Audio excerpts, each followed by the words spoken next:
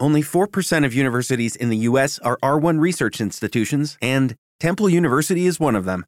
This means 100% of students have the opportunity to participate in hands-on learning and research with world-class faculty. With over 600 academic programs across 17 schools and colleges, Philadelphia's largest public university provides students with a rich variety of opportunities and propels graduates to succeed in their careers. Temple University. Schedule a campus tour today at admissions.temple.edu/visit.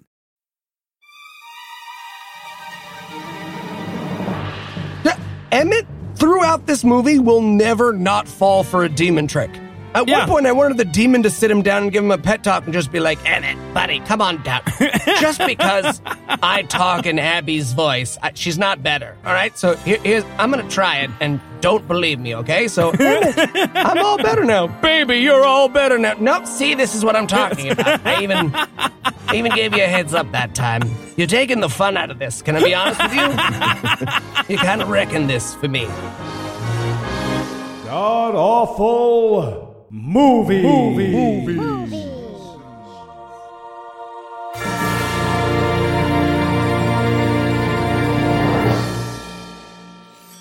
Welcome back to the Gamcast, where each week we sample another selection from Christian cinema because it's the only thing that makes the lambs stop screaming. I'm your host, Noah Lucians, and sitting 700 miles to my immediate left is my good friend Heath Enright. Heath, welcome back, sir. Thanks, Noah. So, you know who fucks? Who fucks, man? Who this fucks? Movie fucks so hard. Oh my God. I'm currently staying in an abusive relationship with this movie just for the dick game. It is so good. Christ. Understandable. And, of course, you've already heard him, but I'm going to introduce him anyway. Sitting 900 miles to my northeast is my bad friend Eli Bosnick. Eli, how are you this fine afternoon, sir? I'm dressed entirely in fur. That's how I am, Noah. I'm dressed entirely in fur. I'm wearing a real gold crown, white-rimmed sunglasses in a darkened room. All right. Typical recording day. Yeah, exactly. It's 70s week. All right, so tell us, Heath, what will we be breaking down today? We watched Abby.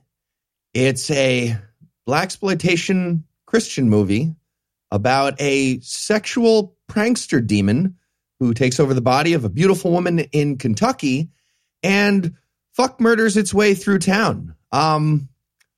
I can't really add any commentary to right? that. You don't. That's the movie. It's not a comedy amazing. premise. Yeah, this is not the setup. That's the joke. what we watched. As you're going through it, I'm just like, yeah, wow. I hope he just stops at the end of the synopsis. You cannot add to this. No, this is like Poe's Law, the movie. Yeah. Yeah. All right. So Eli, how bad was this movie? Well, if you love The Exorcist, but the devil isn't a bad enough mother. Shut your mouth. I'm just talking about Abby. You will love if Shaft meets The Exorcist. It's the best good bad possible. Right? Yes. All the postmodern, ironic South Park Thanksgiving writers, they all need to sit down and watch Abby. Exactly. This is good bad. Everyone meant it. Everyone meant it 100% of the time, and when they were done, they were like, I did an amazing job, and then they snorted 1979, and they walked the fuck away. Yeah, no, this is the bad that made me love bad movies. I'm so excited that this will now top the alphabetical list of movies we've done. We're never doing a movie about Moses' brother, okay? This one stays at the top. All right, is there anything you guys want to nominate it for being the best at being the worst at? Yeah, I'm going to say best worst combination of superpowers. Yep. So this prankster fuck demon has the most ridiculous, unrelated suite of evil powers. Like, we'll get to it and explain the exact details, but it's like, imagine if Superman was also really good at, like, using lefty scissors with his right hand. and they made a movie, and he used that power for almost an entire movie. But then at the end, he reverses the rotation of the earth to go back in time and prevent a paper cut. It's just wildly asymmetrical with the powers. You know when your older brother was like, hey, play Mortal Kombat with me, and you didn't know how any of the things worked? and then he'd like get bored and be like, oh, here's how you throw your spear. And you'd be like, fuck, that's what this evil demon's experience of possession is like. He's like, I can fly? Oh, shit, I can just teleport to right behind you. Fuck, that's just downtown up? All right.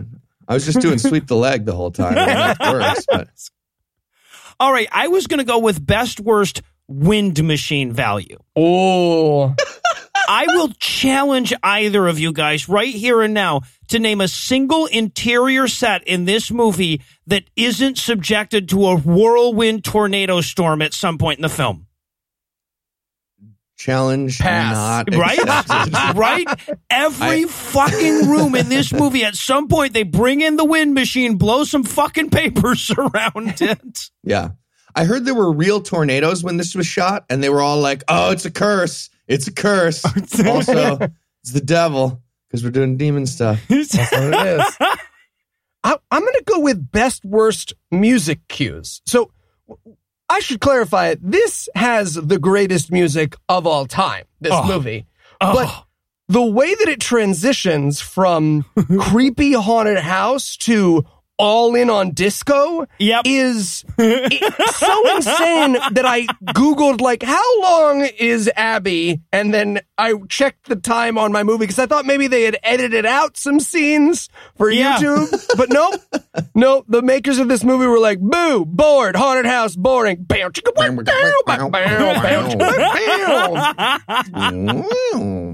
When music was just a bassist. Amen, brother. All right, well, we're going to all have to fit into the Wayback Machine together to make this one happen, so we're going to pause for a quick break, and when we come back, we'll dive into all the groovy action of Abby.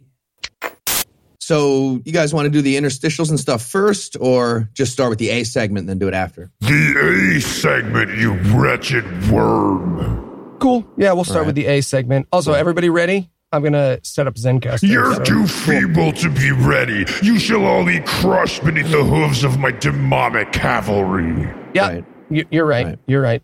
Give me 1 second. I just need a sip of mango nectar. Jesus, really? Shoot a caulking gun full of sugar into your neck. It would just be easier. At this I point. like nectar. Guys, I'm sorry, Yeah. guys. So, Noah, sorry. Yep. Well, see, actually, that's the thing. I'm not Noah. Yes, you are. It says Noah on Skype. That's I can one. hear you. You are. No, I'm the demon god Eshu. See, I possess Noah. Like, I don't know, it's been like 6 days ago now, and literally nobody has noticed. You did what now? I mean, like, no, I've done this before. I mean, I'm not new to this demonic possession thing. Normally, just the raspy voice is enough to give it away.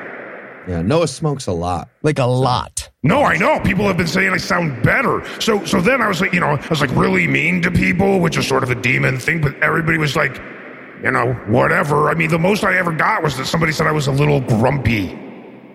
Oh. I mean, I don't, how do we put this? We're, I want to say,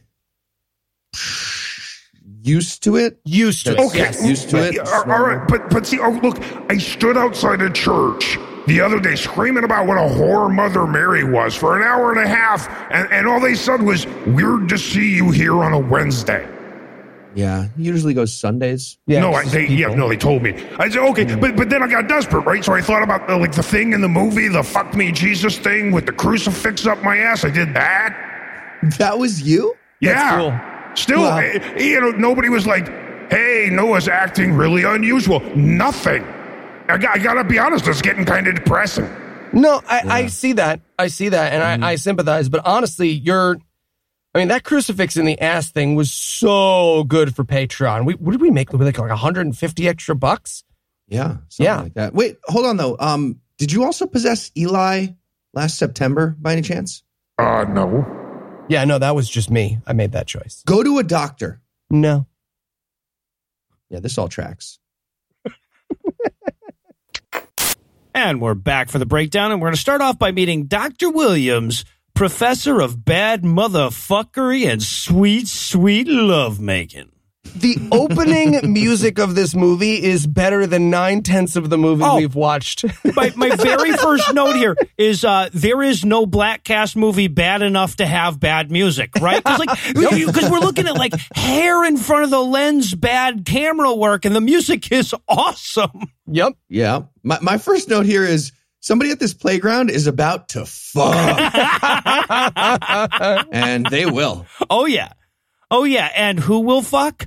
The king of fucking cartoons. I'm sorry, I could not get... Pee-wee's Playhouse, yes, right? Yes, I could not get over that the entire fucking movie. Now, I know I'm old. I'm not speaking to our 30 and under crowd when I say this, but the main character in this fucking movie, the star of Blackula and Blackula 2, this was the king of fucking cartoons on Pee-wee's Playhouse, and that's all I could think about through this entire fucking movie. Which means that at some point that actor wandered over and he was like, hey, how's it going? Are you enjoying it? And he was like, get the fuck away from me, man. I'm trying to have sex with these 5 women and 2 men at the same time. And he was like, oh.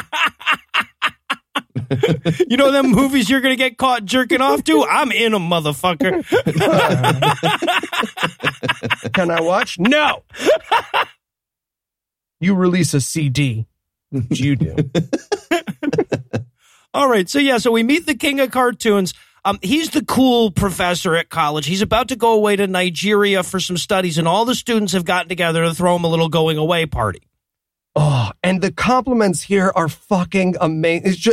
It's just students gathered around being like, you're so cool. You're like Indiana Jones, but with a bigger, blacker penis. Yeah, he's Illinois Jones. Yeah.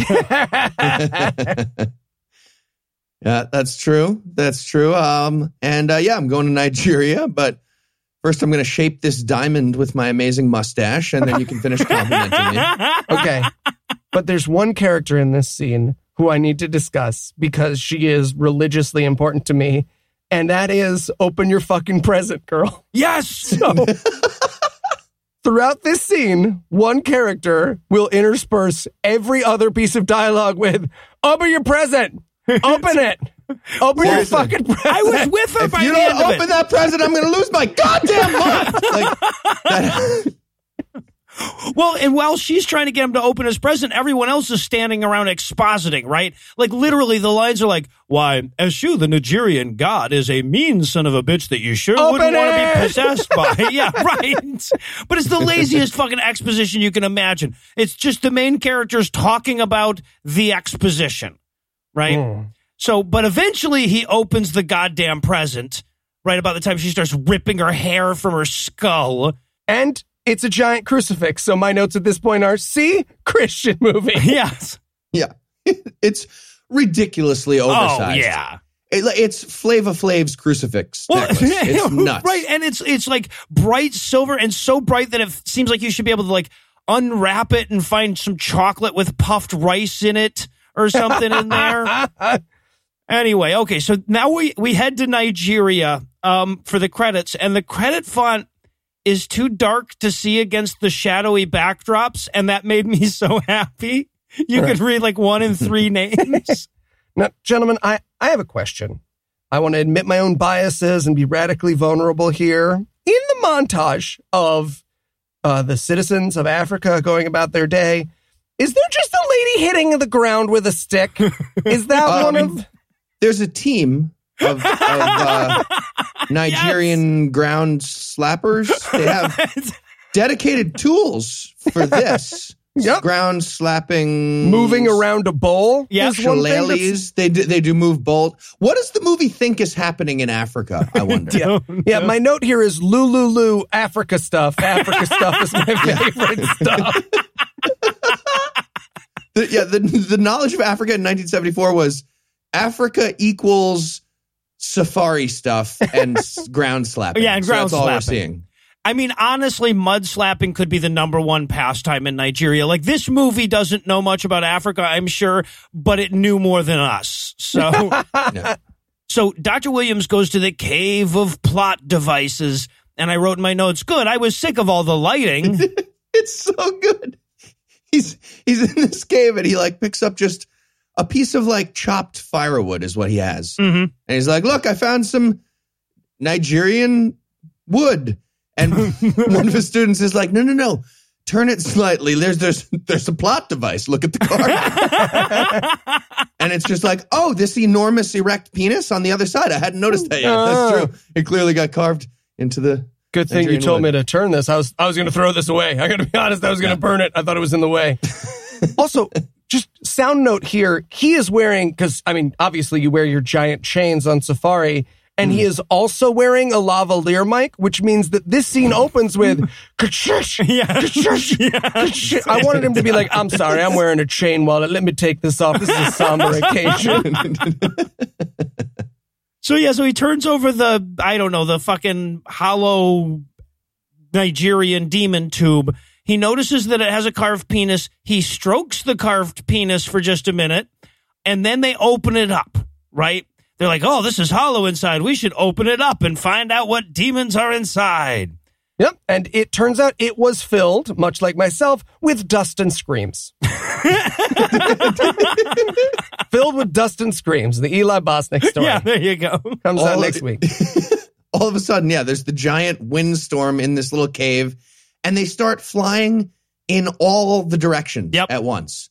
Everybody's just like, fuck, it was filled with wind from a mime. And they're just like grabbing things and doing stuff, but none of it makes any sense. No.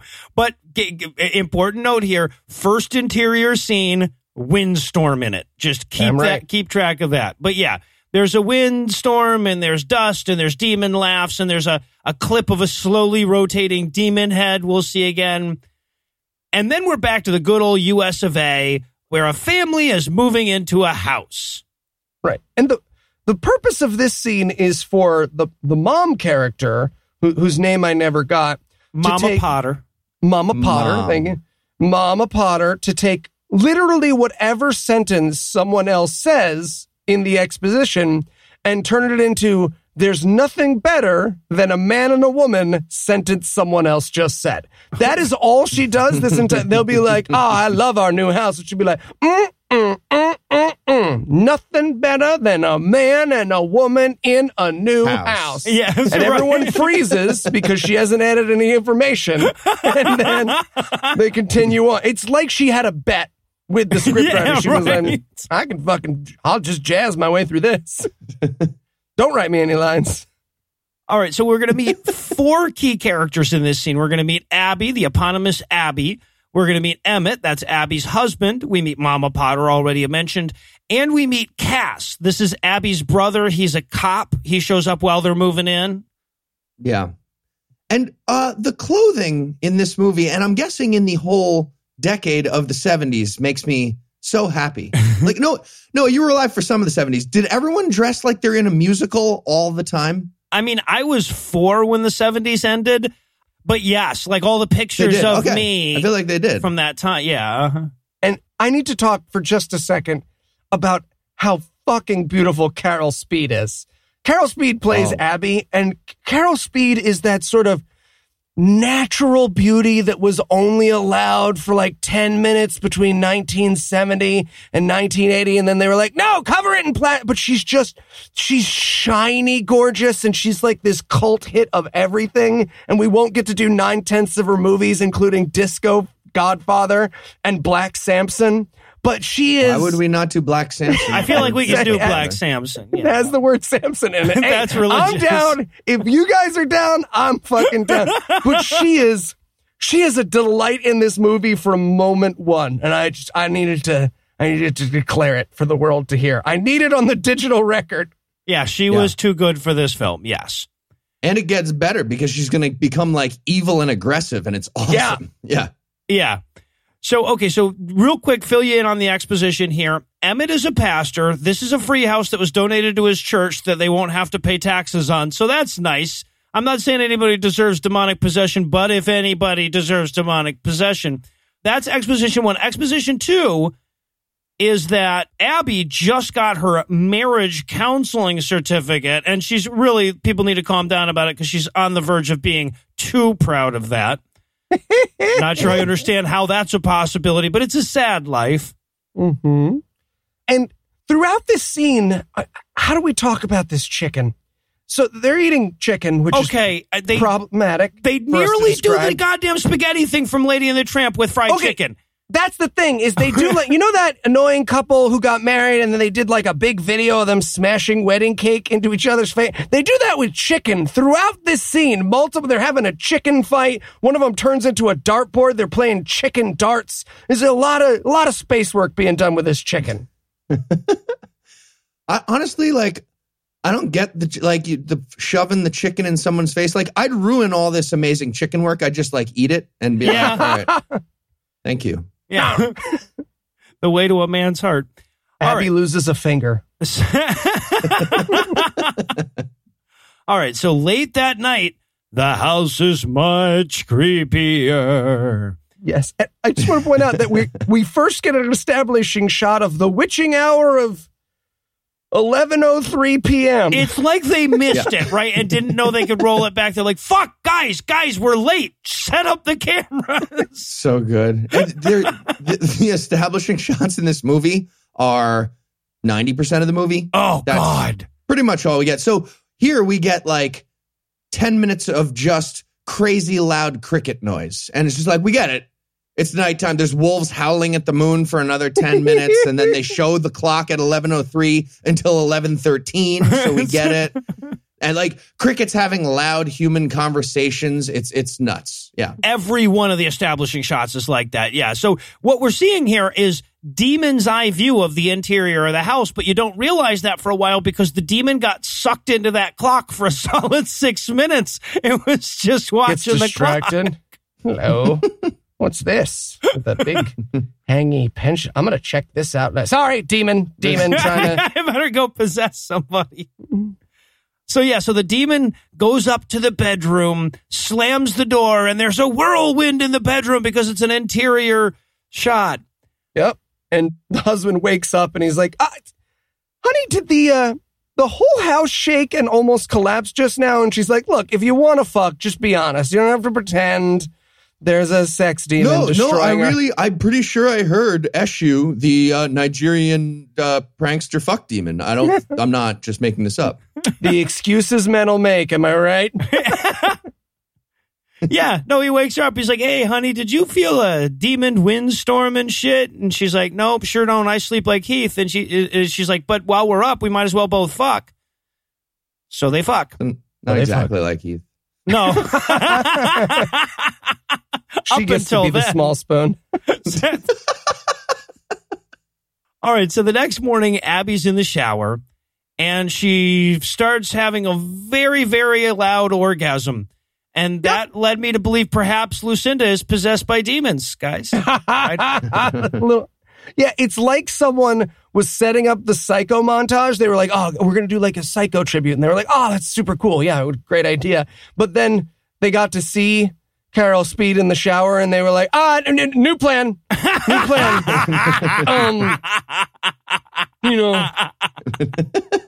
I was thinking maybe instead of the... you could loudly masturbate for us.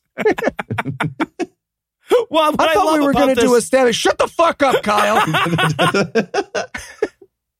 What I love the most about this scene is we see her in the shower, from the shoulders up, orgasming for quite a minute, and then we cut out to the Psycho shot, right, to the silhouette in the shower, and they were going for like there's a demon in there with her, but they fell short. I think. Nope.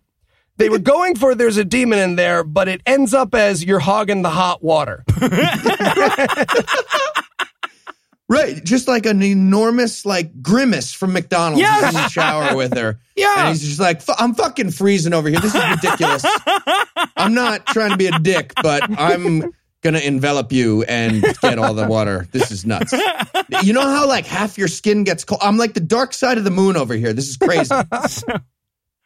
All right, yeah. So I have no idea how to feel about that scene, but I loved it. So we move from that to Abby doing laundry in the basement. Mm-hmm. The wind slams the door closed and she's trapped in the basement. And I wrote in my notes, oh, well, might as well masturbate some more. No? Okay, different direction. And the sound effect of the door closing, it's like they pushed the wrong button because it's a karate chop. The door closes. Whoopah! This is nuts. He's like, hi, Kia, door closed. Like, yeah. Like that door closed and somebody just learned wrist control at the same time. Yeah. Yeah. So she gets trapped and there's some growly demon noises. And guess what? There's a giant windstorm in the basement, guys. I kid you not. Yep. Third giant windstorm in the first 8 minutes of this movie. And then she screams, but in a bad way this time. So the demon's like, sorry, I was just fucking with you. Oh, here. Over the door. And she also goes, Emmett? Which made me wonder if Emmett makes it a habit of locking her places as like a prank. All right. So now it's the next night. They have the two outdoor establishing shots, right? One for day and one for night. So we see the night one again. And Abby and Emmett are having dinner with her family. And Cass, during this dinner, asks about Emmett's dad, Dr. Williams in Nigeria. To which Emmett gets really, really defensive and is like, my dad doesn't have anyone to fuck. I have someone to fuck. What was the question? Sorry. What's he doing in his archaeology expedition? Well, yeah, no, I just asked if he had unlocked any African demon crypts recently, man. I don't know why you're... He's not fucking, I could tell you that. I fuck my wife. I fuck Carol Speed. She's definitely not getting fucked by Steam Grimace in the shower. Just me. In case you're wondering. Nancy Pelosi was going to say I was going to freak out. So that's why. She clapped for us. All right, so eventually we close on a little Jesus joke, right? The brother's like, hey, why are we drinking water? Can't your guy turn this into wine? And everybody laughs like the end of a Scooby-Doo episode. They freeze and then they realize they're not ending the scene on a freeze frame. Yeah, like, yes. Oh, I thought someone was gonna. No, I don't have any wine. Get some whiskey then. This is Waters. You invited me for dinner. Okay. Boo. Well, and then they go to toast to the new home, but all the glasses explode all at once. And we completely ignore whatever consequences of that there might have been. That scene's over now, and we're at a church buffet with Abby and her mom.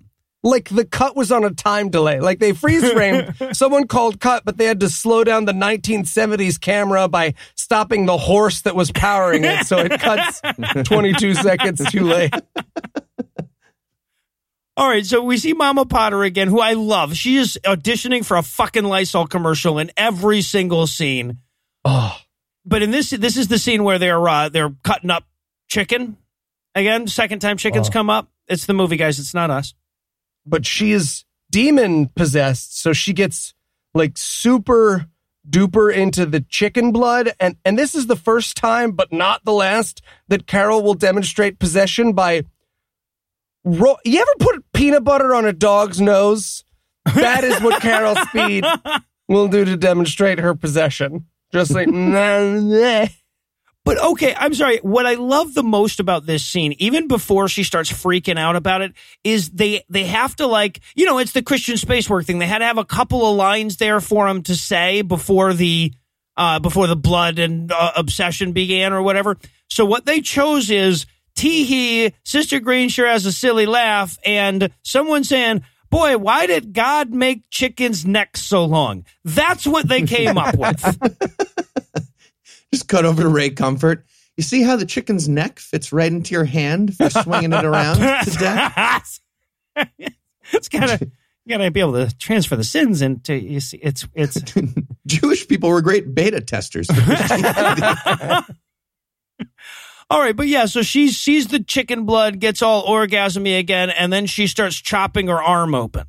Look, we've all been there. Have we, though? But nobody acknowledges it. She's like, for a good 5 minutes, just like, all right, well, I've been staring at my bloody hands for a while. Now I'm going to slowly cut into my arm. Looks around. Oh, nobody. Okay. I mean, I thought I would get some attention there. Slowly cutting some more. And no, it's like, hey, sorry to bother you, but if I'm off base, please correct me. Any chance you're slitting your wrist with a giant knife? Like somebody needed to jump in. They wait until she gets to like her shoulder, and then they're like, okay, the shoulder's far enough, Abby. Come on. Drawing a line. Well, and what I love the most, okay, so this is a 70s movie, so you have to expect this. From the scene of her chopping her arm up, we cut immediately to her husband talking to the doctor without her in the room about what just happened. And this doctor, he's the origin of the opiate crisis. He's like, gave her something to help her sleep and some heroin. Tell her not to cut her arm open again. All right, I'm a doctor. Bye. Also, yes, has she been depressed lately? And her husband's like, no, it's 1974. Depression won't exist for like 30 years. So yeah, no, she's cool, fine. Bye. Yeah. Yeah. Did you want to talk directly to the person who cut her own wrist, or maybe? And the doc's like, yeah.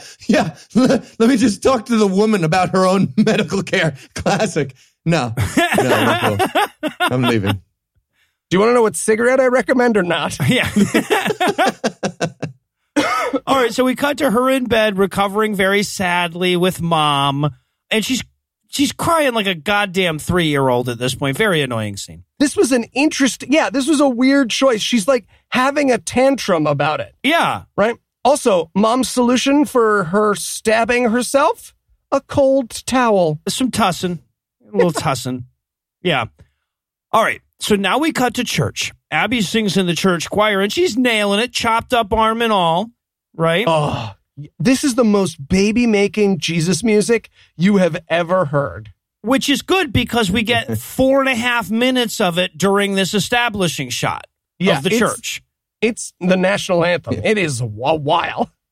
Was there a really long subtitle I missed during this establishing shot that we were supposed to be reading? It was excessive this time, even more than normal. I will say there's one moment, it was worth it because there's one great moment where there's this very large gentleman in the very back pew who has a fucking headache and is done with this establishing shot. And he makes it all worthwhile. But yeah, so she sings for us, and now the husband is going to preach for us. And as he prays, the demon inside Abby starts getting super uncomfortable. I'm like, ooh, make her come again. But it doesn't. No, she does the loud coughing in church thing. Yeah. Yeah. And again, nobody's acknowledging the clearly demon thing that's happening to her again. This is the same woman who sliced her arm open because of a demon yesterday. And the pastor's just like, yeah, she's fine. As I was saying, God is love. Nobody, don't bother with it. Are there lots of invisible demon choking false alarms at this church that they Well, demon or no, when somebody's choking to death behind you, you'd think you'd say something. You think you'd do more than the over-the-shoulder half look at the asshole at the movie theater who's talking too much. That's all her husband does. She throws a man through a door and vomits on him, and the church is like, typical. Yes. Yeah, so that's how it all ends. They start to try to get her up off of the stage so she won't fuck up the sermon. She freaks out, throws a guy through a door, and pukes on him. So that night, Emmett's sitting on his steps with that my wife just threw a dude through a door and puked on him look on his face when the phone rings. There. Also shirtless for no reason. Well, let's face it, there was a reason.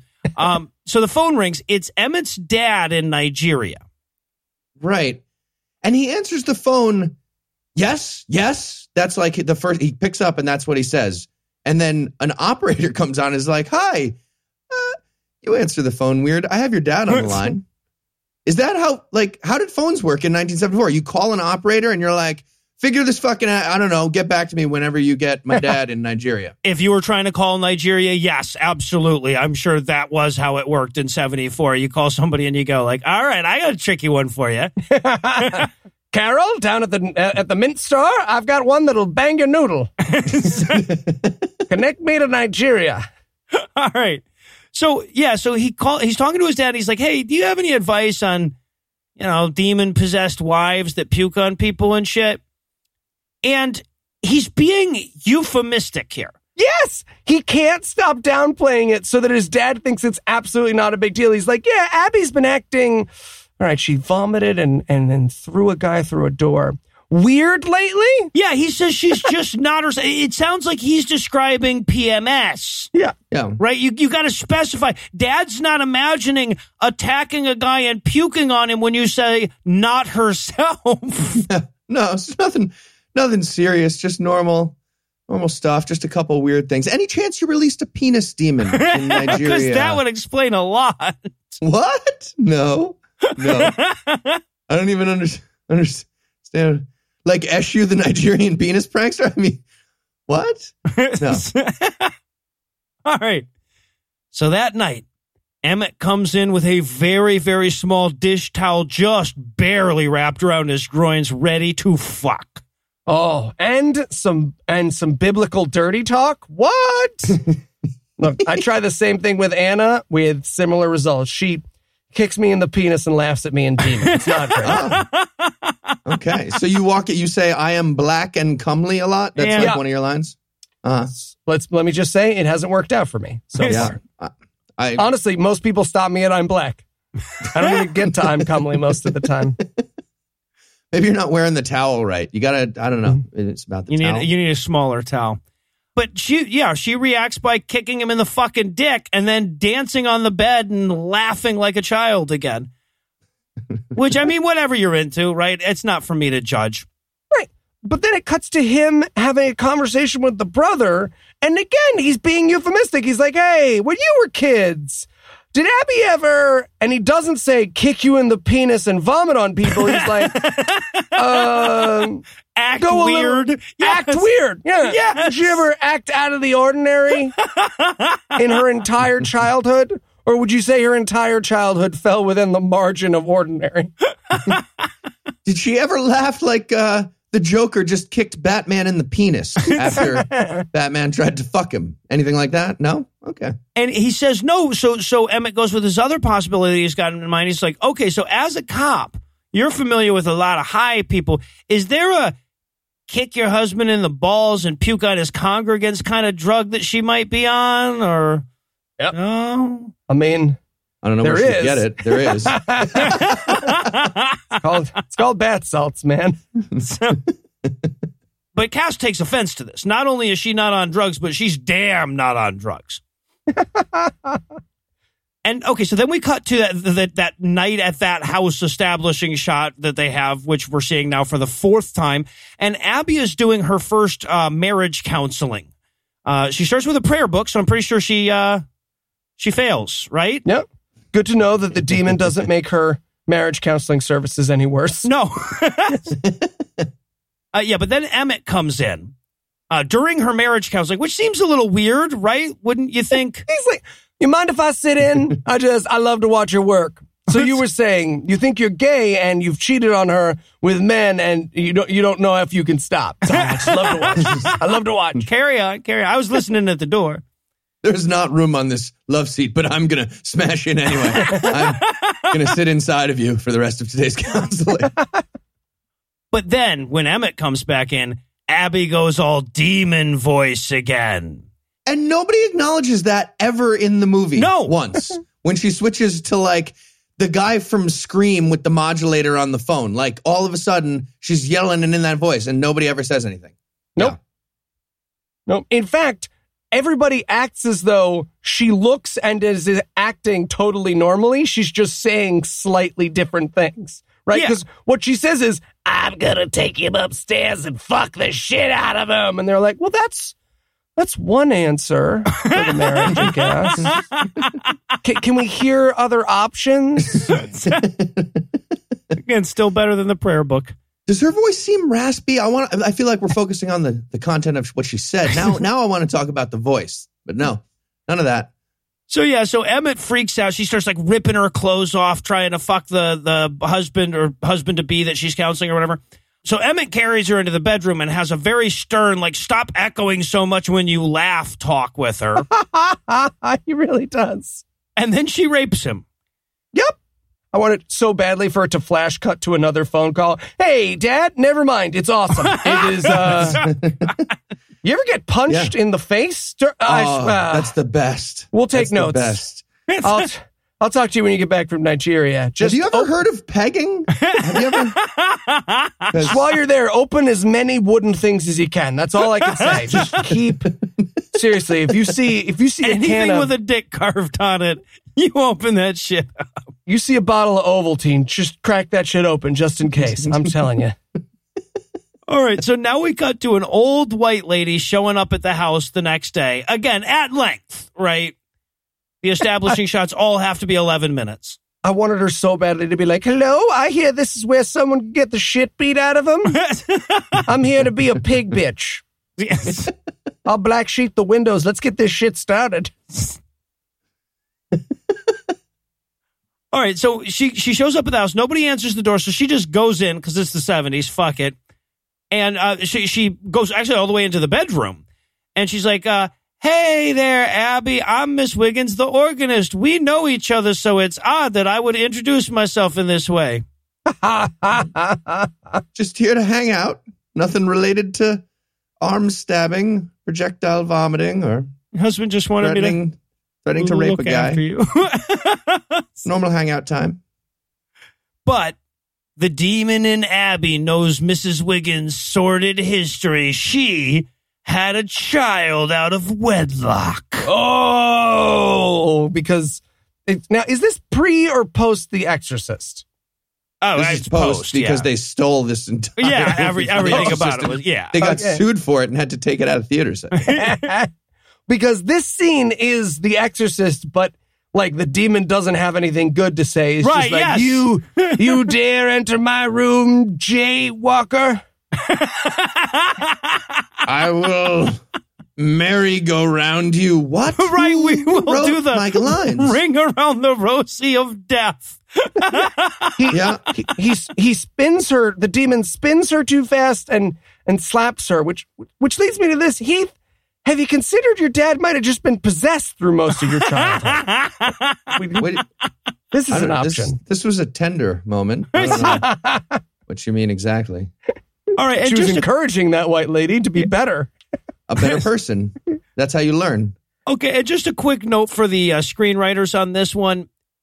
You can't say, I want to play a rhyming game in a scary way. Okay, that's Nope. just not a possible thing. You've got a decent actress here. She's not going to nail that. It's not possible. Also, if you want a character to play a rhyming game, they should rhyme for more than, I would say, one line. Yeah. It's like, the way we will go, that's what you know. Anyways, I'm going to murder you now. Yeah, I'm going Sorry. to give you a spinny ring around the rosy heart attack. Orange, silver, Purple. Oh, God damn it.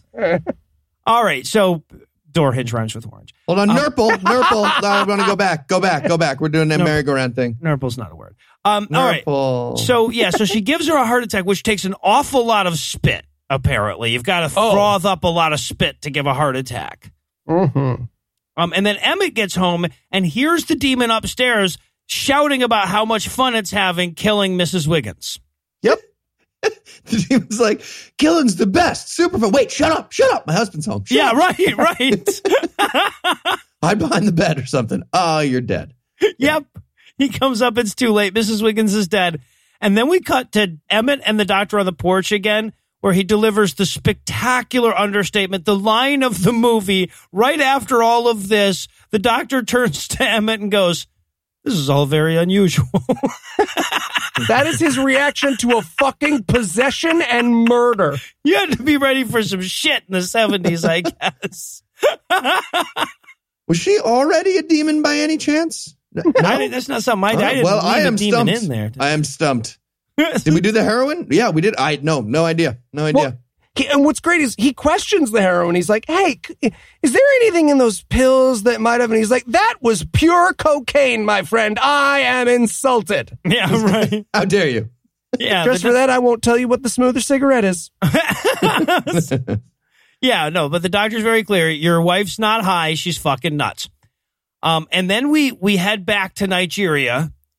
It's very rainy there. We have a 9-minute establishing shot of how rainy it is.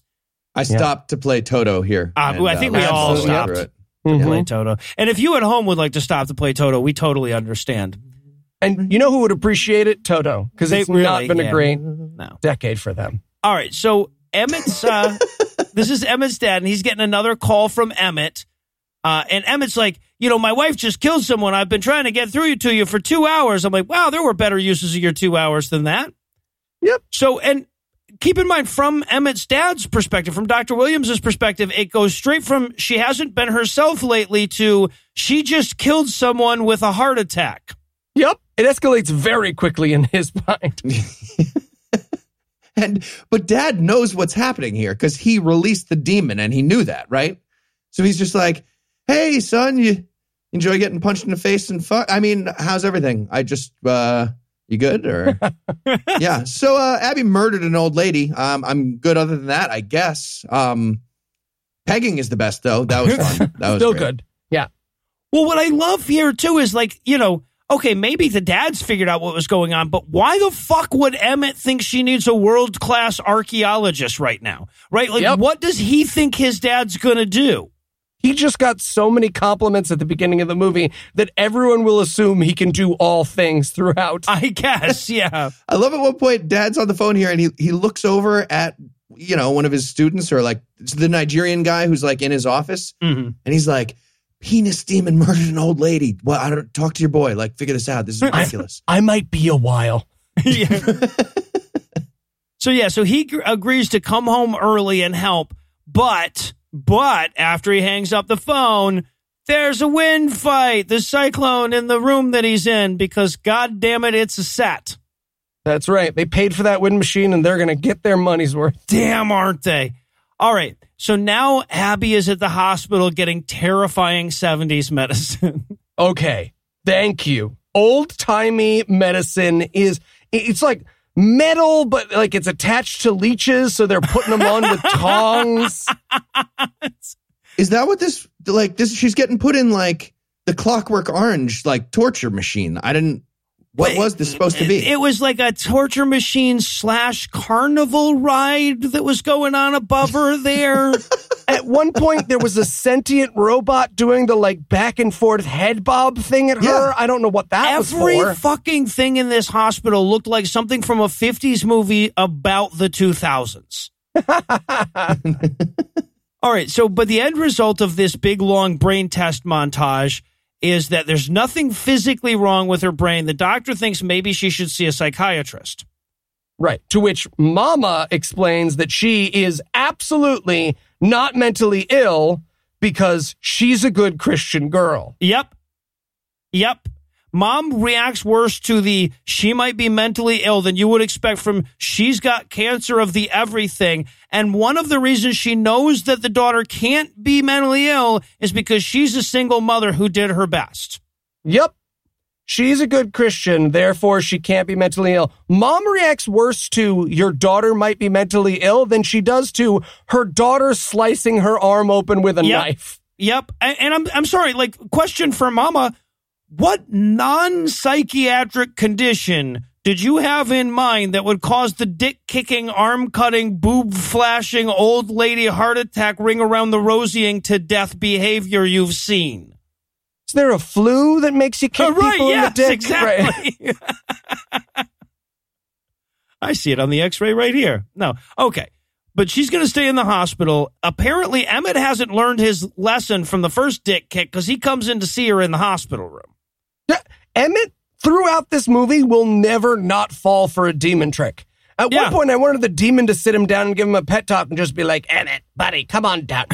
Just because I talk in Abby's voice, she's not better. All right? So I'm going to try it, and don't believe me, okay? So, Emmett, I'm all better now. Baby, you're all better now. Nope, see, this is what I'm talking about. I even gave you a heads up that time. You're taking the fun out of this. Can I be honest with you? You kind of wrecking this for me. I got to up the difficulty setting or something. But trickster God, I kind of need someone to trick. Taking the sport You're out of almost it. dumb as Jesus' disciples. This doesn't work. All right. So anyway, but yeah, so he goes to the room. Abby, of course, is all sweet and giggles when the nurse is in the room. But as soon as she leaves, it's back to the dick-kicking demon, right? And the demon, okay, I don't know what the demon's plan is exactly here, but the demon thanks him for calling his dad and bringing him back in the film.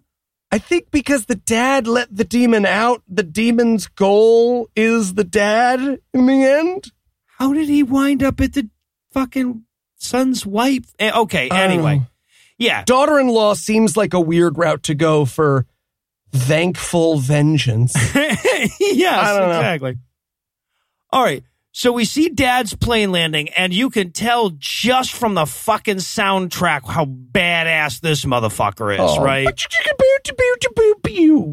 All right. So Dad gets back. Emmett meets him at the airport. And he says, and he warns him, right? He's like, hey, you know, Abby has completely changed, mostly in bad ways, but, you know, don't be surprised if she force blows you when you come in. There are some good and some bad, mostly bad things, though. I'm trying to get rid of very specific things about this demon. That's what I'm telling you, Dad. I really, if you get rid of the entire demon, you will have failed. That's what I'm telling you.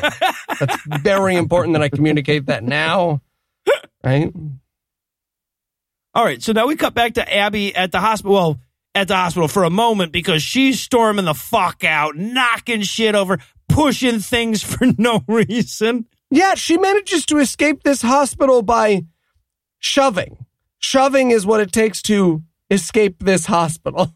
Well, to be fair, most hospitals aren't super worried about you escaping, right? You're usually just allowed to leave. It's mostly the little 3-year-old temper tantrum at the store she pulls on her way out that fucks them up. Yep. So this demon's plan was to threaten the father-in-law and then mildly mess up a stack of papers at the hospital. Yes. Yep. It's like, fuck your memo outbox. Nailed it. Now you don't know what you've done and haven't done. Now that I've crossed from the spirit into the human world, I have 2 goals. Destroy Illinois Jones and make their email backup worse.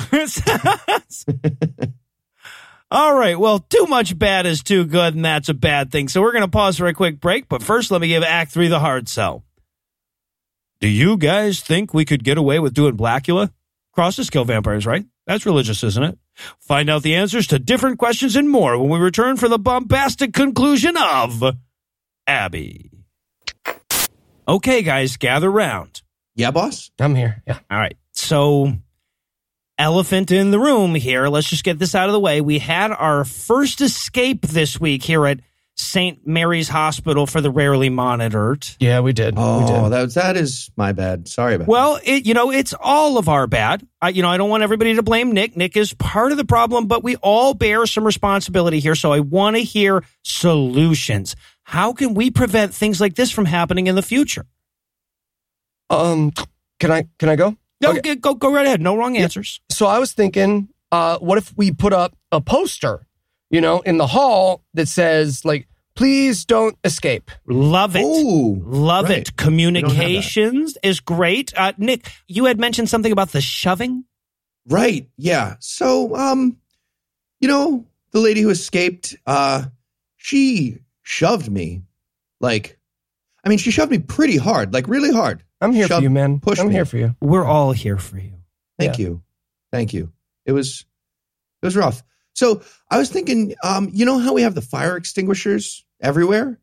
What if we had glue also in all those places? So, if someone was going to come shove you, you could very quickly, because it would be available right there, you could glue your feet to the floor so that they couldn't shove you. You would stay if they tried to do that. You know what, Nick? I think that's a great idea. Absolutely. Thank you, yeah. right? I was excited when I came up with it. So she shoved you. Dude, right in the shoulder, right there. Oh, that hurts. It does. It does. It was very emasculating also. And we're back for more of this shit. We're going to open up on Emmett and his dad getting home to Emmett's place from the airport. And I just want to say, this bothers me from a writing perspective so goddamn much. Every time a scene starts with someone saying, so what you're saying is, I die that much more, okay? And again, in this movie, all it does is expose the ridiculousness, right? Because he's like, oh, no, sorry, let me get your bag. So you're saying she's haunted by a demon, she tried to murder herself, then she murdered an old lady, and now she's on a fuck patrol. Got it. And the exact words here were, so what you're saying, in other words, is all the tests were negative? So what were the other words? Yeah, right. And why were they confusing and in need of clarification? What the fuck were you talking about there? So I was just trying out my French there for a second. Yeah, I can understand why you're thinking. Okay. All right, so they walk in the house, and damn it, Abby's already there pretending not to be a demon. She's doing such a bad job pretending not to be a demon. Welcome, everybody. apropos of nothing, penis demons can't fly across the Atlantic. Also, hello, father-in-law. It's weird that I said that first. So just a hello is all I meant to say. Hello. Hello today in time. So they retire to the parlor, and she immediately has her hands all over Dad's dick, right? Well, again, I want this movie from the demon's perspective, right? He's a trickster fuck demon, and he's trying to fake it as a human woman. He's like, how about the human activity of a threesome with my father? No, that's not a thing you guys do. God, you're boring. You're so... Well, I'm sorry. I was thinking of the mildest thing that three people could do.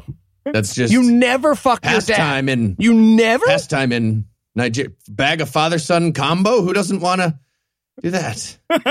Do you guys have a stick we could hit the ground with for a while? I don't know. I'm out of ideas. You come up with something. No, I don't want to play board game because I don't want to get it out. That's why. Read the box. Come on. All right. But she's hitting on Dad, but Dad knows a succubus when he sees one, damn it. And he's like, stay away from me, vile demon, which you got to figure has at least once or twice cost him some pussy. Right? Yep. I don't know. He's a good looking dude. If I was going for it and he was like, stay away, vile demon, I would try for at least 10 or 15 more minutes. Oh, okay. All right. I'd be like, okay, I hear you, but on the other hand, I can fit my fist in my mouth. That's all I'm saying. Can I call you Blackula? And I love that Dad here is like, all right, well, she's a demon. So, son, you should probably, actually, I don't know, grab her? I don't know. Can you? Yeah, that turns out to be bear hug a demon out? Nope. Like toothpaste, right? No? Yeah, Okay. it turns out to be a mistake. He tries to grab her. She throws him across the room. Right. Yep. And she turns and delivers this line, when I'm ready, I'm gonna get your ass. And then she knocks him down with a force push. Sorry, can I try that again? I said get your ass. That was I'm trying to just improvise some demon trash talk here. That felt kind of forced. I said I don't know. I'll be up your balls. What is happening That's today? not great. No, just roll it back, woman. Just shake it out. Shake it out. You're being weird. You're being weird. Honestly, I'm thrown. There was medical technology that I was fascinated with. Come on, and it's you're a demon. You're gonna get me somehow. What do you got? Just first thing. Get you a pizza. Pizza? Sorry. Well, I want that. I'm a little hungry, and so that was where my brain all right. went. Well, let's get a pizza. We'll get back. We'll come back to this. All right, we'll work on it. Let's get that pizza, though. All right. So, all right. I didn't want to do this, but I rebuke you, by the way. And she's like, yeah, cool story. Force push. Right. Yeah. So she blah-ha-has her way out of the room. And then, of course, they turn on the fucking wind machine. It's the best. Like, I think they surprised the actors in this scene. I think they all got together and they're like, hey, man, the fucking wind machine doesn't make any sense. We've done it in every single interior shot. We got to stop. And Kevin, the wind machine guy, was like, okay, yeah, whatever. And they were like, really? And he was like, yeah, no, I won't turn it on. And they were like, why don't you wheel it out of the stage then? No, I'm just going to leave it here, okay? But I'm not going to turn it on. Really? I'm not going to. Your hand's on the dial. Just turn do it the on. scene. Just do the scene. I'm just going to stand near it. But the wind starts and Dad starts calling, like Dr. Williams, Illinois Jones, starts calling upon God to stop the wind, and there's demon flashes and everything. Ultimately, God does win the whirlwind fight, though. He does, yeah. And Emmett runs off to stop Abby, but she's taking the car, so he carjacks a white lady. Yep. He's a pastor. That's a cop thing. That's not just a guy thing. I feel like, though, under RFRA, you can probably get away with it. Oh, absolutely. Scalia would be right there in the seat next to him. You gotta do what you gotta do. Actually, Scalia fucking opposed RFRA, but... Yeah. Anyway, so a bunch of cops are now congregating at the Williams house because of, the carjacking. Luckily, Cash shows up, her brother, Abby's brother, and he's like, hey, we're family, so don't shoot this one when you arrest him, huh? Right. The least realistic thing in this movie is that a black man gets out of the car and pulls a cop aside to be like, how about we let this one go? Yeah. Well, he's a cop. He's a detective in this police department. So he shows up and he's like, hello, fellow 1974 Kentucky policeman. Thanks for being so cool about this. Yeah, race relations are only going to get better from here. In Kentucky, we're doing great. yeah, we're pretty much nailing it. Yeah, okay. And then I love this scene so much because they don't really deal with the awkwardness at all. Dr. Williams has to take Cass aside and explain to him that his sister has been possessed by an African fuck demon. So we move from him having this conversation to we get a quick shot of Emmett driving around in this stolen car looking for Abby. And I love this moment of him realizing, wait, this isn't going to work. I can't just drive down all of the roads. Here, demon, demon, demon, here, demon. Also, accompanied by the most upbeat music possible. Oh, It my literally, God. We need to eliminate these forces or she'll die. Yeah. Yeah. Immediately. So yeah, he's drives around, I guess, for a while thinking, if I were an African fuck demon, where would I go? But eventually he stops at a phone booth to call somebody and say, hey, this was a dumb fuck. This wasn't really worth carjacking anybody. Hey, is that some over. wind over there? Oh, it's just regular. It's just regular God wind. I saw damn it. air moving. Younger listeners, a payphone is... Actually, I have no idea what they were for. Yeah, right. What were No, yeah, payphones? exactly. So I'll handle this one. So he walks into the phone booth. But before he can even drop in his quarter, or Jesus, 74, before he can even drop in his dime, Dime. the phone rings. His hay penny. Yeah. His fresh dozen of eggs. So, yeah, before he can get his change out, the phone rings. He answers it. It's the demon, eventually. Where he hangs up for a second and then he listens again? Oh, Yeah. it's just the demon and his friends doing prank calls, like this middle school buddies. Like, Right, shut up. He picked up the payphone. Let me do it. I got it. No, I could ask for Mr. Whitehead, but his name's Blackhead. It's great. Boobies click. Sorry, I did it. I said boobies. It's the first thing I thought of. Yeah, but the demon says, I have a message from your wife. And Boobies. No. yeah, no, right. Yeah, exactly. That's basically all he's got. All right. So meanwhile, Illinois Jones is still trying to explain possession to the cops, right? And again, like, there's no mythology here, so he's just like, according to legend, stay with me here, he's a fuck god. Right. And the description here is that it's a god named Eshu who stole all the dick powers from other gods too, and combined, he's like a Voltron of big black dicks. That's the god we're dealing with, and that's amazing to me. I just love. I couldn't get that visual out of my head. I was haunted in a lovely way. Do you remember the film The One with Jet Li, that masterpiece of cinema? It's that, but with dicks, everybody. Yeah, I was about to say, were there dicks in Voltron of dicks in that I missed? Okay. All right, but You always miss the Voltron key of here. But the key here, though, is that Dr. Williams realizes that as long as he can get the help of Cass and Emmett, he can use his archaeology knowledge to exorcise her demon. Spoiler alert, no, he will not. No. Yeah, so I opened a piece of wood. It's a funny story. Penis demon decided to fly right out and fly to Kentucky from Nigeria to possess my daughter-in-law. That is seriously the plot right now of our real lives. Also, again, I want to see this movie from this demon's perspective, right? He's just on one of those long-haul flights from Nigeria. His TV doesn't work on the back of his screen. He's like, oh, God, this is like a 27-hour flight. This is bullshit. I guess I could fuck someone on the plane, but that just feels like... So, all right. So now the phone rings. We're over at Abby and Emmett's house. The phone rings. Cass answers. It's not his fucking house. He doesn't get the answer. And it's Emmett on the line. Emmett's like, I just got a phone call from Demon Abby. She didn't say where she was, but I heard dance music. So we'll check every place that has speakers in it. Ever. And they do. Maybe have the cops help with that? With Nope. anywhere with musical. This is Detective Cass. Be on the lookout for a woman near music. Possibly a penis demon. There might be wind. What do you Air mean, might what kind? move. That's a stupid question. Just look for a woman near music. And then Cass has the craziest moment in this movie where Cass turns to the doctor and he goes, "Doctor, should we maybe let this go?" You know, Yeah.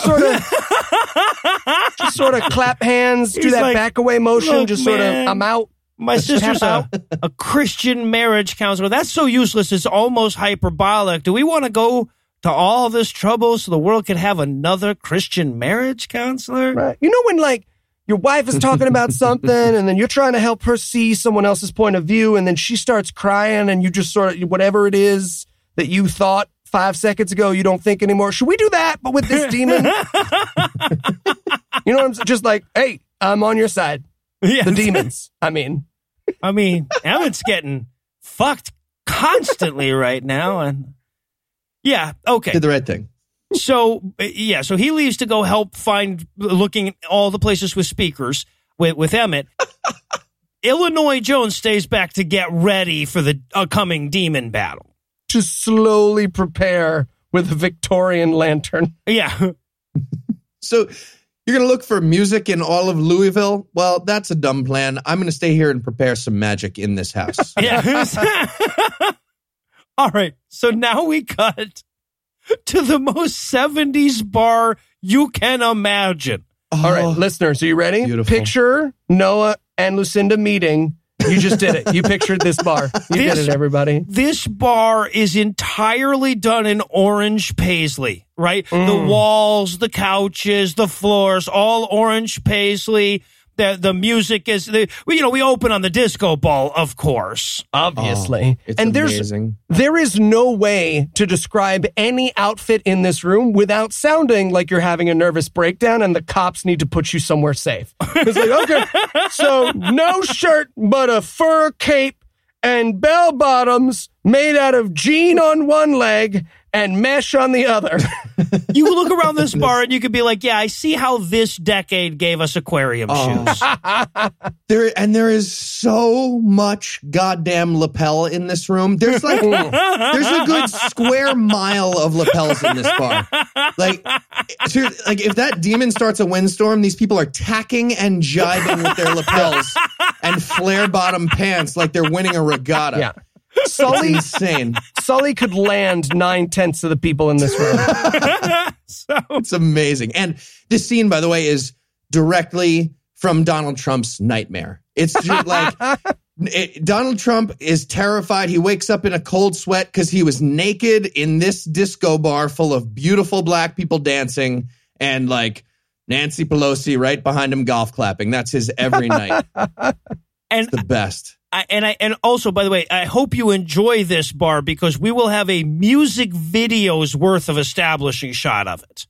Oh, right. And we should point out, again, it's better for us to watch the movies and tell you about them. At this point, this film entirely forgets it is not a music video and spends the rest of the movie back and forth between an editor fight where it's like, dude, it's a horror movie about an exorcism, or is it?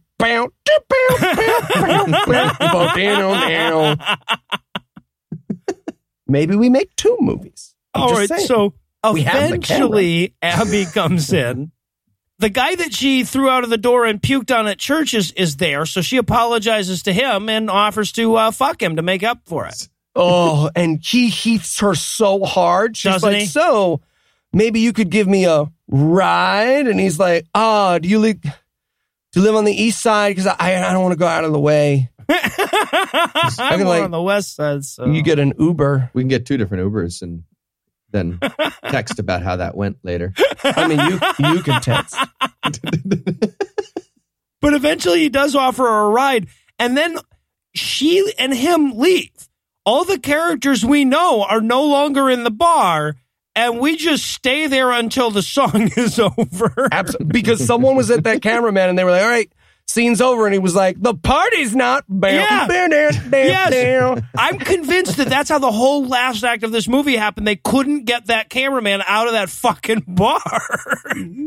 It was so fun in the bar, though. It looked amazing. I think I learned to dance while I watched this scene. Oh, well, I'm pretty sure. Fun fact, you did not. Let me try it. Hold on. Let me try it. Go ahead. Nope. Hurt myself. Oh, Already hurt there myself. you go. This is why we need video.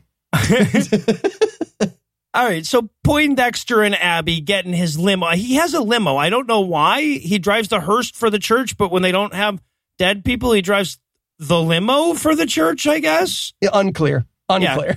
So anyway, they ride off and she fucks the shit out of him and then goes demon mid-fuck. Yeah, well, he killed it by saying Jesus and that he can't stop thinking about her husband. Okay, I get it. Yeah. The demon doesn't want to fuck around Jesus' name. I get it. Mm-hmm. And I'm going to be perfectly honest. Like, I cannot imagine a sex scenario where I'm thinking about this woman's husband and it doesn't help. Yeah. Right? Good looking Is that guy. just me? Absolutely. Yeah. But she twists his head off and sets the car on fire. The key is that you have to push down on the head before you turn it or it won't come off. But yeah, so she twists his head off, I think is what they want us to think happened. And then the car is just Cheech and Chonging for some reason. I think so much I think steam. she fucked him into a steam cloud. Like she fucked him so hard he turned into steam. Or maybe that was just the friction, right? Like there was smoke rising off between the dick and the vagina there at that point. I don't Maybe know. she was just mad or... For 3 years, from 1974 to 1977, you could fuck someone into steam. Okay. We've all forgotten how to do it. It's like water bending. Yeah. I wanted that guy to just like start taking his dick out and then she's like, no, we're doing a merry-go-round thing. We're doing... Stop it. All right, so now we head over to the church where Illinois Jones is preaching to an empty room, getting ready for the like basically he's having a pep talk with God. He's like, all right, God, you can do this. One more of these demons. I wrote that his prayers are super passive aggressive because it's like in the name of the one and only God, despite the fact that I'm literally chasing a different God. So I guess best God would be a better descriptor, but I know how much you love to pretend. I mean, be the only one, so go you. And while he's doing that, by the way, Emmett is literally visiting all the places with music. We see a montage. Mm-hmm. If it's got music and black people, we're going to see it. But anyway, so we cut from the montage of checking all the places with music and black people in them to go back to that same orange bar that they can't get the cameraman to leave. Yep. We get a full establishing shot of it again, including mixing drinks to the whole nine. Oh, and the worst fucking bartender. God damn. Like, learn to free pour. Really? Using the little thing. Come on. It's a count. You count the 5 count. That's an ounce and a quarter. It's so easy. There you go. That also bothered Eli and I, Heath. Absolutely. You got to count to an ounce and a quarter, and then you'll get 5 ounces. You were a bartender. God damn. So I was literally the worst bartender imaginable. Take the worst thing. Take Hitler tending bar outside of Paris Hilton's home, and I'm worse than that. I see. All right, so Abby is back to find herself another fuck victim. She's back in the orange bar again, and she found a little white dude who apparently his thing is a woman making fun of how small his dick is, because that's doing it for him. Oh, I loved that white guys have always had one move, and it's celebrity impersonation. I don't know who he's supposed to be doing because it's 1974, but he's like, yeah, my little chickadee. And she's like, that's irritating. You have a small penis. And he's like, my wife. Like, we've had one move since 1974. Some white guys focus on content instead of impressions. Not everybody does that. Even when somebody tells them to do a voice. All right, so Cass and Emmett are still driving around like thought they were in a fucking buddy cop show, checking all the bars. And the montage seems to recognize what a hopeless endeavor this would be because it goes on for goddamn ever. Oh, the bar names are insane. One of them, 7-Up, gay something, whiskey, fuck hutch. Like, they're this craziest laminated placard.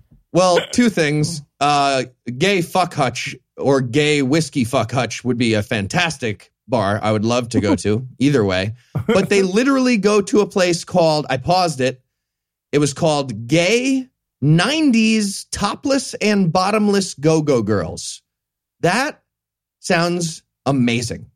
What What could they possibly mean by 90s? I feel like it's women in their 90s. Very old lesbians. That's all it can mean. That is all it can mean. Completely naked, very old lesbians. And that sounds amazing as a strip club. Or they think 1890 was a great time? Oh, interesting. Yeah, could also be 80-year-olds. There's a lot of ways. A nice, like a Reconstruction themed. Yeah, exactly. It's Kentucky. It is Kentucky. Martha was great.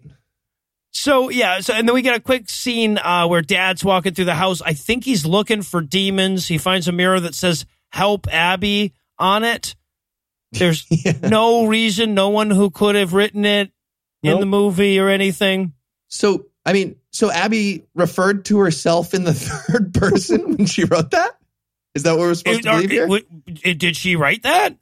Has she been in that house since fucking Dr. Williams got there? I don't know. I want to watch her going through drafts like Heath going over her notes. Just help me. No, because then he might not know I wrote it. Help. Abby needs help. No, because that's weird. Like, that's passive voice. No. Active. What? Be active. Just command it. Help Abby. There we go. Help Abby. Yep. I'm putting there it is. All right. Cool. Felt like she just got kicked off Drag Race after a really tough lip sync battle. If there was like a little bit, that would have been fun. Silky Ganache is still in The Exorcism. For our friends who know what those guys are talking about. Oh, yeah. Just for those listeners. If you love RuPaul's Drag Race, you got those jokes. Oh, there's one thing missing from this movie. It was Silky Nutmeg Ganache. No question. All right. So meanwhile, Emmett and Cass make it to the Orange Bar, and they're carrying around a picture of Abby. So Cass is like, "Hey, have you seen this girl?" And the dude's like, "Yeah, she went off to murder fuck a white dude, but she's coming back." And he's like, "All right, we'll wait." I had her make a spreadsheet of, what the times of everything she'd be doing would be at this bar. She's fucking a white dude upstairs. She'll be back down at, hold on, 10:47. Yep. Yeah. Cool. She just clocked in, so you can... So Cass calls Illinois Jones to let him know that they have figured out at least where she's baiting her fuck slaves. So he knows where to go. So he's on his way. And they're going to have to do the exorcism right there in the disco. There's no choice. Yeah. Yeah. And Cass is skeptical about this too. He's like, do exorcisms work in bars? Are you sure? And Dad Reverend is like, well, they work exactly as well as they do in church. Yeah. So he's like, look, man, the disco's the only place we haven't used the fucking wind machine yet. They want to use the wind machine. And they're really going to go ham on this disco by the end. They're going to destroy this fucking building. All right. So Emmett and Cass decide they're going to chill at the Orange Bar for a bit. And then Emmett goes completely Heath on this waitress, right? Oh, yes. This gorgeous waitress comes over and she's like, you sure you don't want anything? And he's like, I said... Parmesan fries. I'm sorry. Okay. I was going to tip 16%, but just know you're down to my standard Heath Enright 11%. I would never tip either of those numbers. Go fuck yourself. Heath if tips you're 11%. Tipping either 11 or 16%, you're kind of an asshole. So, like if you went out of your way to not just round to 20 at that point and you did 16, God fucking damn it. Tip people better. Everybody tip better. Yeah, so the flirty waitress says, hey, is there anything you want? And he goes, no. And she says, anything at all? And he's like, well, now I have to fucking rub one out. Where's the men's room? I would fuck you. Okay, it's over there. So he goes to the bathroom. Now Abby shows up, and she's ready to take on two dudes at once. But first they must dance, because it's that time on Sprockets. Sympathy for Abby when she wakes up from this demon coma. She is going to be... sore. My girl is going to be sore. Yeah. This was a nice moment of honesty, though. She just walked up to two dudes and is like, so you guys want to like dry rub your dicks on me for a little bit and then fuck? Like a little bit after that, after we dance with the dry rubbing thing? And they're like, yeah, that's exactly what we want to do. This is great. This is nobody. She finally figured out how to flirt with Heath. Invite another dude. All right, so I also want to point out a continuity error in the movie here, because we cut to Dad, to Illinois Jones, and he's hauling ass to the club in a cab, and I'm like, wait a minute, how the fuck did he catch that cab? This is Louisville, Kentucky. No fucking way. This second least realistic. Very thing in the movie. unrealistic. All right, so now Abby is dancing with these two guys and making demon eyes at them and shit, and I'm thinking to myself, Cass and Emmett are in this fucking bar. It's tiny and well lit. Are they both in the bathroom having Indian food shits or something? But yeah, Emmett notices and he comes over and he's like, sorry, guys, two guys about 2 feet taller than me. I had dibs. I had dibs. Please don't eat me. Yeah, this is my property, wife, whatever, legally, same thing now. But she's like, oh, no, I took off my ring, so now one of my fuck buddies is going to whip your ass. And he does. But before we can really see him get his ass kicked, we cut to Cass, who I guess has gone to this bar and hung out in the office. They are towering and feathering Emmett in the front, but he's in the office park that makes up the back. Like they've got they got a Staples. He's doing a quick shopping. It's nuts. How big is this fucking bar, or how far away is this office that they cannot hear the ass kicking going on in the bar? Well, right. It's tiny is the answer, and that's absurd. And the entire bar got on board with gang raping this reverend super fast. Right away. Demon Abby's like, all right, we're all going to strip him down and fuck him. Strip him down and fuck him. Everybody's like rolling up sleeves, fluffing their dicks. It's like, there's a guy taking bets on something. Like there's waving it. I'm not making that up. There's a guy waving around money at that point, taking bets on how many who's he can going to fuck him, how. But eventually, Cass comes through to help, which he does by firing bullets into the ceiling of the club. Now, I want to point out, the bartender earlier rented Abby a room upstairs. Yep, absolutely. There's people up there. Yep. Also, credit where credit is due, it takes 2 gunshots for this crowd to break up. The first gunshot, they're like, bah, bah, bah, gunshot. We get it. Someone has a gun. And then the second one, they're like, fine, I'm going. Yeah. And even then, one of the guys that Abby was fucking is like, yeah, go ahead and shoot me. Yeah, right. Come on, get out of here. Nothing to see here. It's just a fuck demon on a rampage. It's time to go home, everybody. That's literally what he does. He's like, he says to the guys, show's over, and everybody's like, oh, I wanted to stick around and watch superpowered possessed demon lady get I just wanted one person to be like, show is definitely not over, man. Like, look, you can force me out of this bar at gunpoint, but you can't pretend the show is over. Words matter. Oh. And the show is not over because we get to watch Abby karate throw every other main character, and they go flying across this room, and they just oversell the karate throw so hard. It's the best. And eventually they give up on it altogether, and she does the finger pointy shoot thing to Cass, and he falls over. Like, that's literally where they wind up by the end of this. But yeah. But like a quintuple take fall over. Like, it was like, you remember in Punch Out, it was like, boo, boo, boo, boo, boo. Exactly, yes. Absolutely. All right. And then she turns to her, she's got everybody all fucked up, and she's like, what do you think of my powers now? But just then, Illinois Jones shows up, ready to fuck that demon up. Oh, he says not very much, and that is second only to Giles. I'd like to test that theory in Season 6, Episode 21 of Buffy the Vampire Slayer when it comes to responses. Let's give it up. What? Come on, Buffy Vampire Slayer, when Willow turns bad, and she's like, and no one can stop me. And then everyone thought he was gone. And he's like, I'd like to test that theory. And we all know that he's like super badass because he killed the god who's also a lady. And then he smothers him with his hands. And you're like, what? Apt parallel, indeed, Eli. Yeah, no, I sure am Look, with you. This is our Deep Cuts episode. There is a listener who both watched Buffy the Vampire Slayer and currently watches RuPaul's Drag Race who's like, this is my episode! Knowing every little detail. $25 patron. Boxes! Yeah. But I love how Dad walked in, like, super relaxed here, too. Oh, yeah. He's just like, hello, everyone, I'm very calm. I'm a stable genius, actually. Check out my doctor's note. He unloads his doctor's bag of demon stuff so slowly as Abby tosses people around the room. He's like, doot, doot, doot. Nope, I will not be rushed. I'm reclaiming my time. It's not a right angle. It's a wrong angle. Shh. Wait. I'll be there in a second. So it's time to go full exorcism. He's like, Cass, Emmett, hold her arms. And they're like, she just threw us across the fucking room, but okay. So they hold her arms. She throws him across the fucking room again. And he's like, okay, do it better this time then. Okay. Yep. Yeah.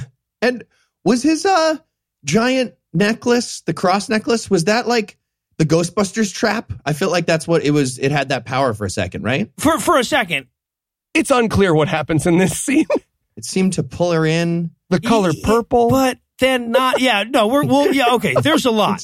Right, Cross the streams. So she's about to, like, I guess use the same powers of knowledge that she did with Mrs. Wiggins on Illinois Jones, but super low-key. I guess he never did anything that bad because the demon just turns to Emmett and says, hey, your mom thought your dad was an asshole. You want me to tell you what an asshole she thought he was? No, that's all I've got. Sorry, that's all I've got. He's actually a pretty cool guy. One time, could I tell him the firehouse story? He doesn't want me to tell you the firehouse story. But when you're older, I'm going to tell you. You remind me when you're older. You're 8. Do you have any physical powers? Because the low-level stories are weird. Well, I can summon a fireball, but not at anyone, not towards anyone, just sort of in general. But really, fireball, you're just using it for the first time. Yeah. Right now? I feel like you could have done better with the fireballs than that. And just to make this clear, this is where he starts to accuse the demon of not being the real Eshu, right? Yeah, he gets there eventually. Yeah, like he's going to demand some ID. I thought this was a twist. It's a trick, but for the next 10 minutes, he's just going to be like, nope, you're not Eshu. And Eshu is just like, I am. Come on. Don't do this. And eventually he's going to rack rabbit season, duck season the motherfucker too. Right? Yeah. Like eventually that's because he's going to go, if you were the real Eshu, you could leave Abby anytime you wanted. And he's like, oh yeah, I'll show you. And then he leaves. Right? That literally is how the exorcism's going to play out. Yeah.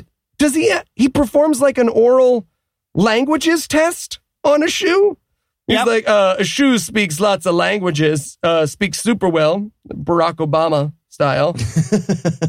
She does a little like Hindi for him. You'd know Latin and Greek, and she's like, spaghetti, linguine, unlimited salad and breadsticks. Fuck. Okay. No, you got me. It's just me in front of Heath at every restaurant in Paris. Yeah, right. I would like some bread. And then some vegan meat substitute. Don't. Please. They've never understood the noise vegan or vegan. It's just as the French say, hello. So, all right.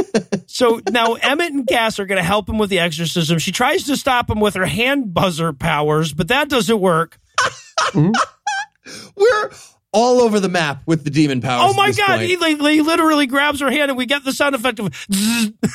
Like a moment ago, she was like Jean Grey, full Phoenix. And now she's like, I walked around on the carpet a bunch. And she's doing a card trick. It's a weird progression. Yeah. But luckily, though, Illinois Jones has some good advice. They're like, oh, we can't hold her. And he's like, no, you can. You must remain secure in your own Christ center. Like, oh, thanks for clearing that up, man. Now I know what to do.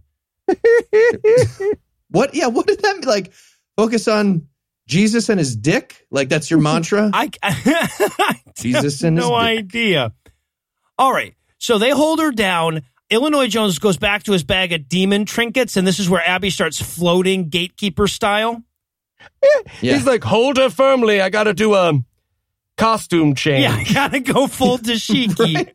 Yeah, Christian spells don't really work until you dress in authentic Nigerian garb. I don't know. I want to be culturally sensitive to the demon. Yeah. Right. All right, so the demon starts trying to sweet talk Emmett and Cass, right? Because it's like, the hand buzzer thing didn't work, the fireballs didn't work. I'll pretend that they're done now. And Emmett, of course, is so fucking stupid that Illinois Jones has to tell him, no, dude, like, she kicked you in the dick last time. How many times are you going to fall for that shit?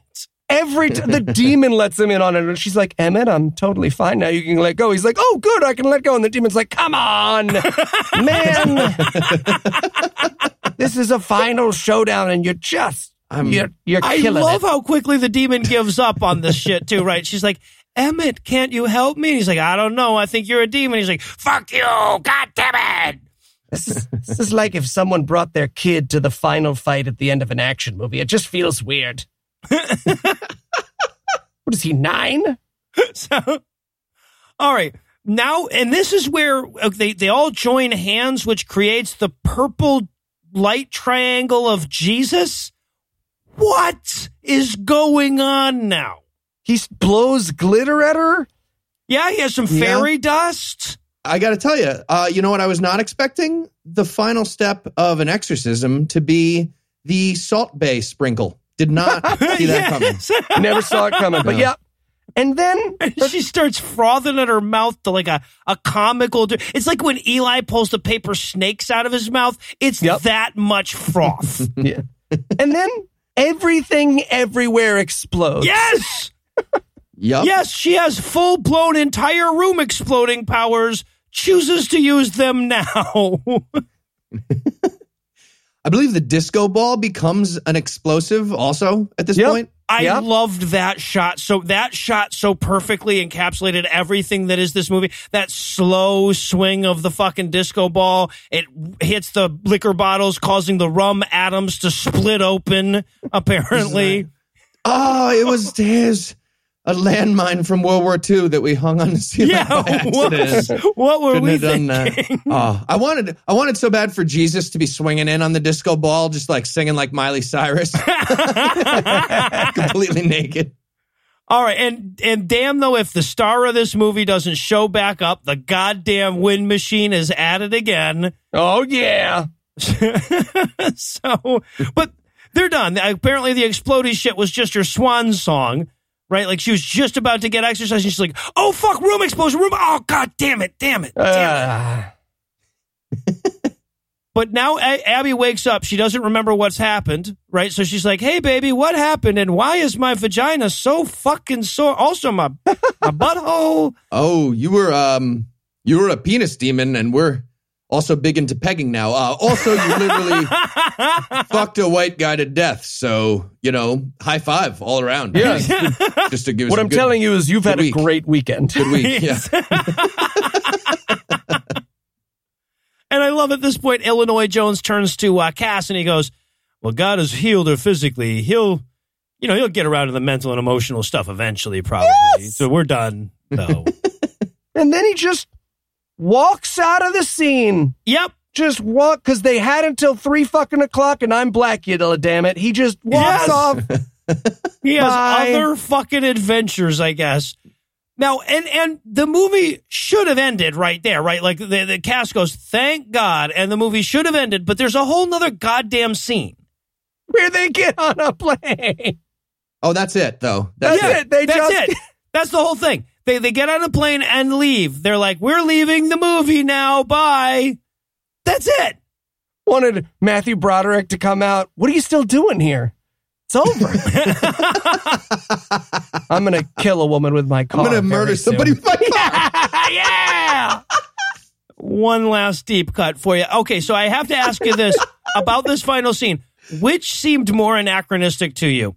The fact that the lady selling him the airplane ticket at the airport said smoking or non-smoking, or the fact that there was a lady at the airport selling airplane tickets? Oh, right? Yeah, all I could hear was you screaming the word smoking from all the way in Georgia. I could just hear you. Yeah, no, I was -2 at the time. It was a nice year.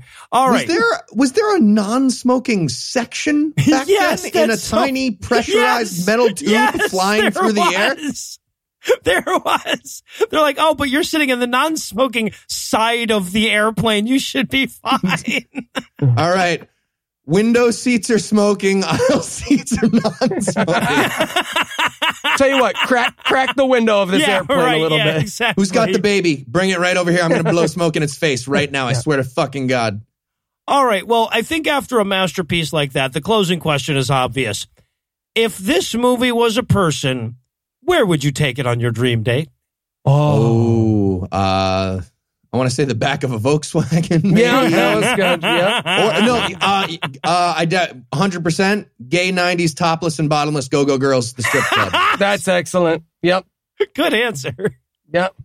Here I was thinking an upstairs hotel room in a bar called Whiskey. But yeah, I like Heat's better. You get shot at those motherfuckers. What was it? Whiskey Fuck Hutch? I don't know. I like Fuck Hutch. I like that idea too. All right, that's our retirement That's my plan. drag name.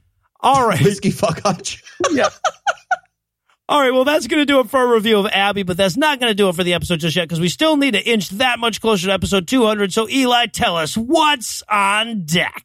Well, gentlemen, next episode is in June, and you know what June means. It better not be June-tacular. Mormon Movie Month! Oh, right, Okay. right. That's right. We'll be kicking off a month of Mormon guests and movies with Legacy, the story of the pioneers. A propaganda retelling of Joseph Smith that would make North Korea blush. Oh, all right, okay. I actually am looking forward to that one. Mormon Movie-tacular. Yeah, I get to say this all Mortacular. no. So with no taculars whatsoever to look forward to, we're going to bring episode More 197 to a merciful monumental close. month of- Once again, a huge thanks to all the Patreon donors that help make this show go. If you'd like to count yourself among their ranks, you can make a per episode donation at patreon.com/godawful and thereby earn early access to an ad-free version of every episode. You can also help a ton by leaving a 5-star review on iTunes and by sharing the show on all your various social media platforms. And if you enjoyed this show, be sure to check out our sibling shows, The Scathing Atheist, Citation Needed, and The Skeptocrat, available on iTunes, Stitcher, and wherever else podcasts live. If you have questions, comments, or cinematic suggestions, you can email godawfulmovies@gmail.com. Legal services for this podcast are provided by the law offices of P. Andrew Torres. Tim Robertson takes care of our social media. Our theme song was written and performed by Ryan Slotnick of Evil Giraffes on Mars. Although the music was written and performed by our audio engineer, Morgan Clark, and was used with permission. Thanks again for giving us a chunk of your life this week. For Heath Enright and Eli Bostic, I'm Noah Lucius. Promise to work hard to earn another chunk next week. Until then, we'll leave you with the Breakfast Club close. Detective Cass eventually became the chief of police in South Bend, Indiana, but he got demoted for being, kind of snippy about it when he caught all his captains using the N-word. Mama Potter wished a damn sex demon would possess her once in a while. The trickster god Eshu got a job at Air Maroc and wouldn't be defeated again until the year 2019. But that's another story.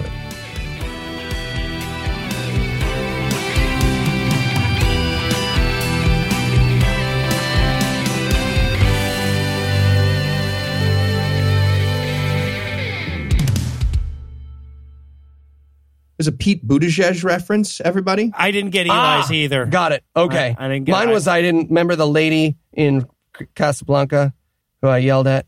She was mean to me. All of our jokes were funny if you knew the back information. One person out there is going to love it all.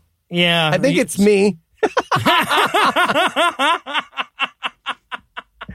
I'm going to listen to this episode and I'm going to love it. All right.